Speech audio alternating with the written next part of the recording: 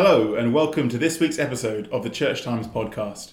I'm Tim Wyatt, digital editor, and this week I've been joined by Madeline Davies, deputy news editor, Hattie Williams, reporter, and Ed Thornton, assistant editor. Let's start this week with our cover story. We've had the leaders of the three major political parties writing exclusively for the Church Times on why they think international development and the UK's aid budget remains critically important. Ed, do you want to tell us a bit more about how this came about? Yes, Christian Aid got in touch saying that they were in touch with the offices of each of the party leaders of the three major parties about writing something on international aid. Obviously, they're very busy in election mode at the moment, but each of the leaders seems to have seen this as an important issue to set out their stalls on. And we were really pleased that we were seen as a good place to do that. So we've given it a lot of coverage this week on the front page and over two of our comment pages. I think they're very powerful interventions by each of the party leaders. Some differences of emphasis, but they're all united in saying that our moral role as a provider of international aid is extremely important, and it ties in with the national interest, and the two aren't mutually exclusive. Of course, the UK is bound by law at the moment to spend 0.7% of its national income on its international development budget. There was some speculation earlier after the election campaign began that Theresa May and the Conservatives would perhaps drop this commitment in their manifesto. But she writes that if she forms the next government, the 0.7% commitment will continue. She does, and she links this to the national interest, not just to the moral case. She writes, "It is in Britain's clear national interest to act before problems overseas grow and threaten us here at home. Disasters, conflicts and diseases do not pay attention to national borders." Then she says that is why she is committed to the 0.7%. I think it's quite interesting messaging there that she's saying it's in our national interest to do this. It's not simply what some on the right might call kind of bleeding heart liberalism. And I think crucially she's saying it's not a waste of money because it's preventing disasters and conflicts and diseases that could come our way if we don't act now. So it's a preventative strategy. She also says that UK aid is a badge of hope at the moment anyway. So she points to a lot of projects where this money has been directed, including Syria, Afghanistan, fighting malaria. So she's obviously quite proud of what we do already, and it's also, I think, as well as prevention, trying to continue that legacy. I think that's right, and I think there's a patriotic theme comes through towards the end of the piece the Prime Minister's written for us, that this is a record that we as the UK can be proud of, and one which as a country we must build on in the future. And what about Jeremy Corbyn, the leader of the Labour Party? Does he go down the line of a kind of this is in a national interest, or does he state the moral case more strongly? He definitely looks to state the moral case, and he says there's no conflict between our domestic policy interests and providing overseas aid. I mean, the tone of Jeremy Corbyn's piece is rather more combative and slightly in more electioneering mode. He directly attacks the Conservatives quite early on in his piece, saying, sadly, there are those in the Conservative Party, not least the International Development Secretary, for whom international development seems to invoke some kind of moral terror, balking at the notion of giving to the most needy. I'm sure that's something the Conservatives would dispute, and they'd say, well, we are committed to the 0.7 target, we are committed to giving to the most needy. Jeremy Corbyn also talks about the thousands of churchgoers organising events and fundraisers in Christian Aid Week. It's just worth saying that these pieces have coincided with Christian Aid Week, which has taken place this week. It's just interesting as well that he concludes his piece, Jeremy Corbyn, saying, "We have to ask ourselves what kind of country do we want to be? One that is insular, cynical and dominated by corporate greed, or one that is committed to building positive relationships and improving the lot of the world's least fortunate?" Which again, I guess would kind of tie into the theme of some of their broader election campaign, which is all about casting Labour as the chance to shape a different kind of society post-Brexit to the offer that Theresa May and the Conservatives are proposing. Tim Farron also talks about the moral issue of international aid, and obviously as an evangelical Christian himself, he specifically talks about the Christian community. And he says, as Christians, we recognise that this gut reaction, that is to not ignore the injustice of a world of such inequality and poverty, this gut reaction comes from more than just our own thoughts and feelings. It also comes from a sense of being called to love our neighbour, wherever they may be. whether in the next door flat or on the other side of the world. It's interesting here, clearly an example where Tim Farron's Christian faith very much aligned with the Liberal Democrats' own kind of party ethos here, in contrast perhaps to some other places in the election campaign where he's had to fend off some awkward questioning about his views on things like homosexuality, and also this week abortion, after quite an old interview surfaced in which he suggested he thought it was wrong, whereas today he insists, like his party, he's very much pro-choice. I thought it was interesting the language he used in his piece, particularly towards the end, saying we must always be relational, remembering that behind the statistics are people, and he calls them our brothers and sisters, who we may never meet but are still called to love. And I think he's really using a sort of more theological language to talk about this. And I think it's the piece that most says that this is a moral issue. It's not really about self-interest. It might be those things, but primarily it's a moral issue. It's interesting as well that he says actually this is a question of much more than just how much money we spend. So he says we must not think that simply committing to funding means that our responsibility towards those in poverty has been discharged. The way that we respond to those in need goes beyond this. It's how we treat people. It's in welcoming refugees, and it's in being prepared to work together with other nations. So it's clearly making the case that even with keeping the 0.7% commitment, we can't pat ourselves on the back and think job well done, he would say. There's a lot more the UK as a country needs to do to discharge its moral duty towards the poorest in the world.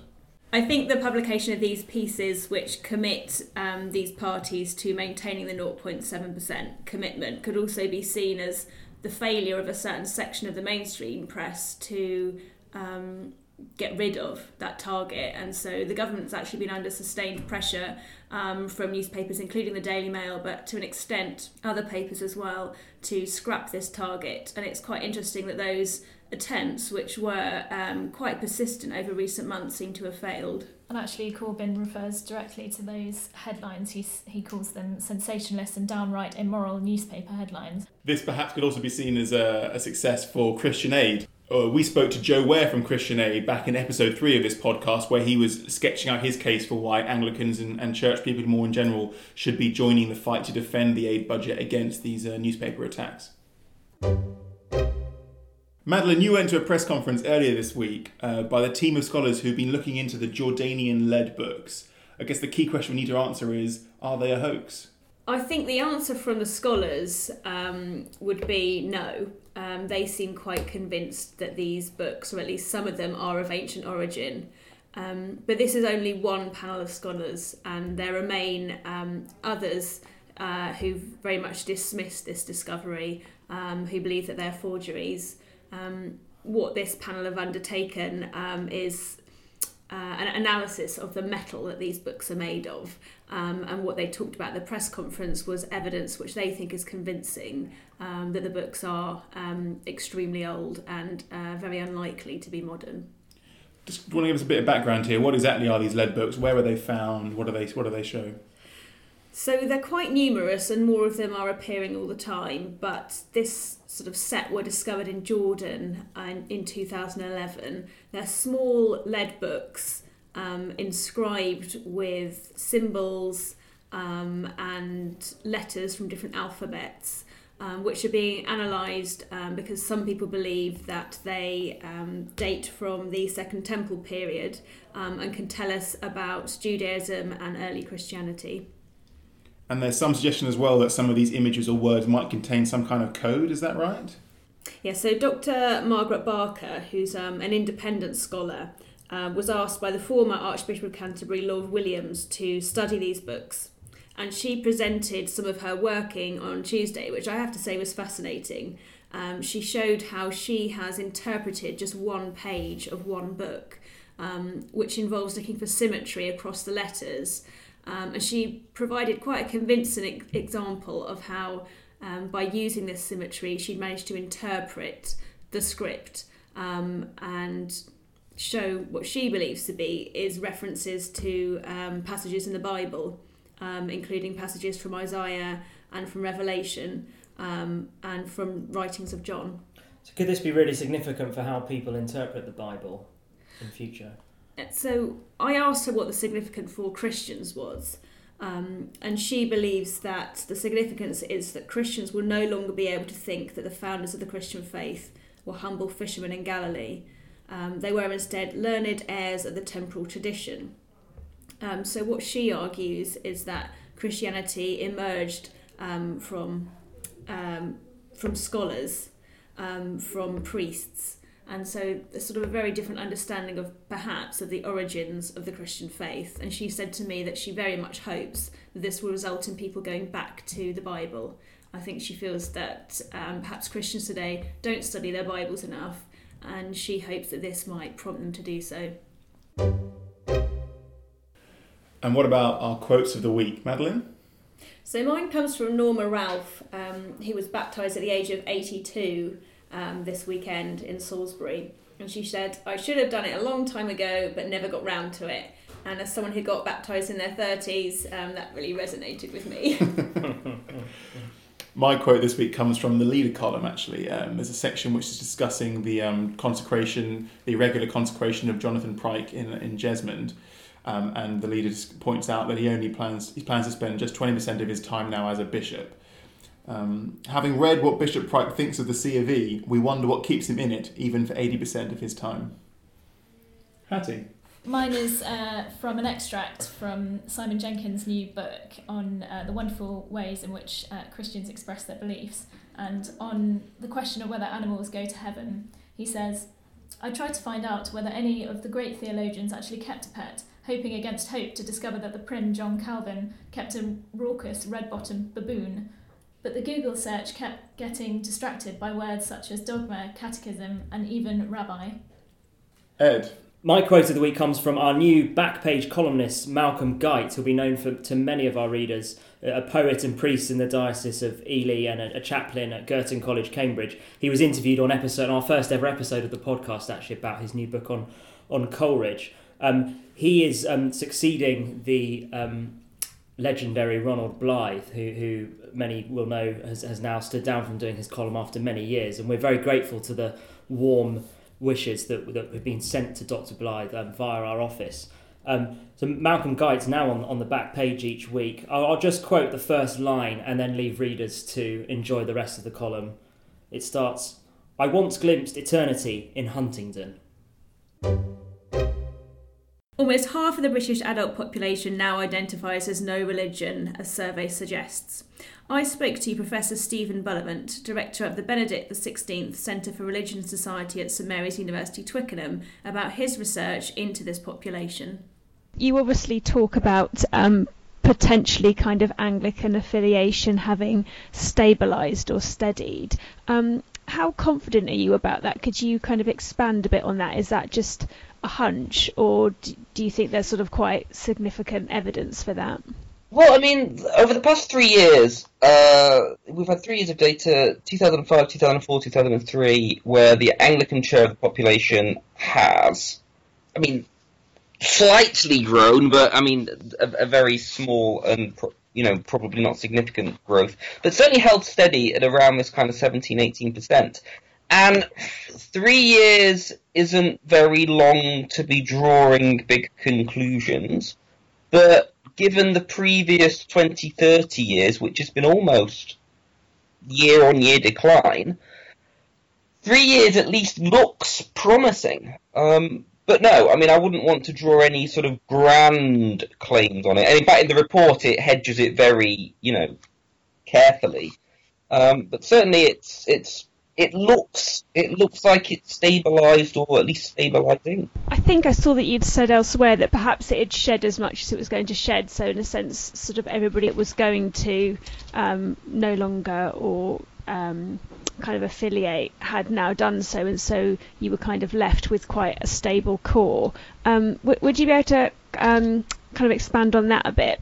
Yeah, I mean, basically, I think one of the big trends that we see over since the early 80s, which is when the British Social Attitude Survey began, is I think what we've really lost, and I think that the main sort of takeaway from the report is C of E as the default setting of British social life, cultural life, has really dissipated. So I think in the past, people would identify as Church of England unless they had a particular reason not to, if they were brought up Catholic or Methodist or Muslim or Jewish. or if they'd taken a kind of a conscious decision to step out of religion. Now, that's gone. I think that the people who are still ticking one of the Christian categories aren't necessarily practicing, but they at least know why they're ticking it. I think there's at least a sort of a committed fellow travellerness. So as the default setting of the country has really shifted to no religion, and if you like, that's the centre of gravity, so that a large proportion of people brought up in one of the Christian denominations gravitate towards no religion, and the vast majority of people brought up in no religion stay there, it makes sense that the people who are ticking anything other than that, really, are doing so for something at least slightly more than, well, that's what you do, that's the kind of the default. So does it actually matter that people are no longer thinking of sort of C of E as a default setting, or perhaps if we're just left with people who are sort of committed and practicing, that's fine? I know you're not an Anglican yourself, but do you think it's still something that the C of E should be concerned about, losing that kind of nominal commitment? It's hard. I mean, it's one of those ones that you can always play both ways. On the one hand, I think Christianity isn't a sort of a loose cultural commitment. It's a radical commitment to follow Christ and to take up one's cross, even unto death. Now, any Christian group benefits from this kind of wider penumbra of goodwill and affiliation beyond the walls of the people who actually practice and take it very seriously. And even just looking at the kind of the way this report is being talked about and reported, obviously this factors into all sorts of political questions around faith schools, around the establishment of the church, around the place of the Church of England within society. So from that respect, the fewer people who identify as C of E and have a kind of a cultural goodwill and attachment to it isn't something to celebrate. On the other hand, I think the fact that the people who are left are more committed to not just to the identity, but often to the practice, including, I think, if you're still going to church as a 20-year-old in 2017 every Sunday, then A, you've been swimming against the tide in your own families and in your own school for years. You're there for a reason, and the other 20-year-olds who you meet on the Sunday are also there for a reason. And if they become your kind of peer group, and we see this in chapter 6, then you start to sort of see revivals and a sort of intensification of... Is your sense that perhaps if we're left with this quite committed penumbra, that actually that will become more sticky, so their children will be more likely to remain Christian? Or is there sort of evidence that even children that grow up in sort of committed practicing Christian homes, majority of those sort of also leave over time? Well, certainly the statistics, the analysis based on the past. Now, obviously, a lot of the, when we talk about there's 26 people brought up Christian who now identify as non, obviously, in many cases, they're people who've left 30, 40 years ago. The baby boom generation was a real watershed here. I would lay money on the fact that Catholic retention and all Christian denomination retention will start to rise precisely because the people who are left to still bring up their children as Catholics or C of E or Methodists or Baptists will sort of almost of necessity be the more committed ones because, they're the ones kind of who are left. And I think we're beginning to see this.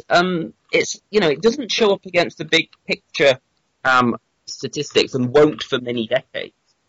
But, for example, within Catholic circles, rather, that I spend a lot of time with young people. Vacations are on the rise again, from, kind of almost none to some. There's young Catholic, couples getting married and being very keen to explore what the church teaches about marriage and sexuality, take that very seriously. And I think, as I mentioned before, I think this is actually a side effect from the secularization, that what we see is that the people who are left tend to be the more committed ones. The people they meet there are in the same boat, and they then become the norm for each other and encourage each other, and then to go out and take it seriously and be evangelized. It's very easy to romanticize this kind of thing and, to think back to the early church and how wonderful things were. And of course, that's true, but, the early church were quite happy when they suddenly got kind of establishment status and, stopped being persecuted and had infrastructure and things like that. But certainly in terms of, kind of a biblical Christianity of serious discipleship, as I said before, it's not about creating cultural Christians who tick a box and that's about it. It's about creating serious disciples. And that's easier to do, I think, although you end up doing it probably with smaller, more committed numbers, as a counterculture. That's it for this week's episode of the Church Times podcast. You can find news, analysis, comment, book reviews and more on our website. You can also find our latest subscription offers at churchtimes.co.uk/subscribe. The music this week was by Sought After Sounds. Don't forget to tune in next Friday for our next episode, and thanks for listening.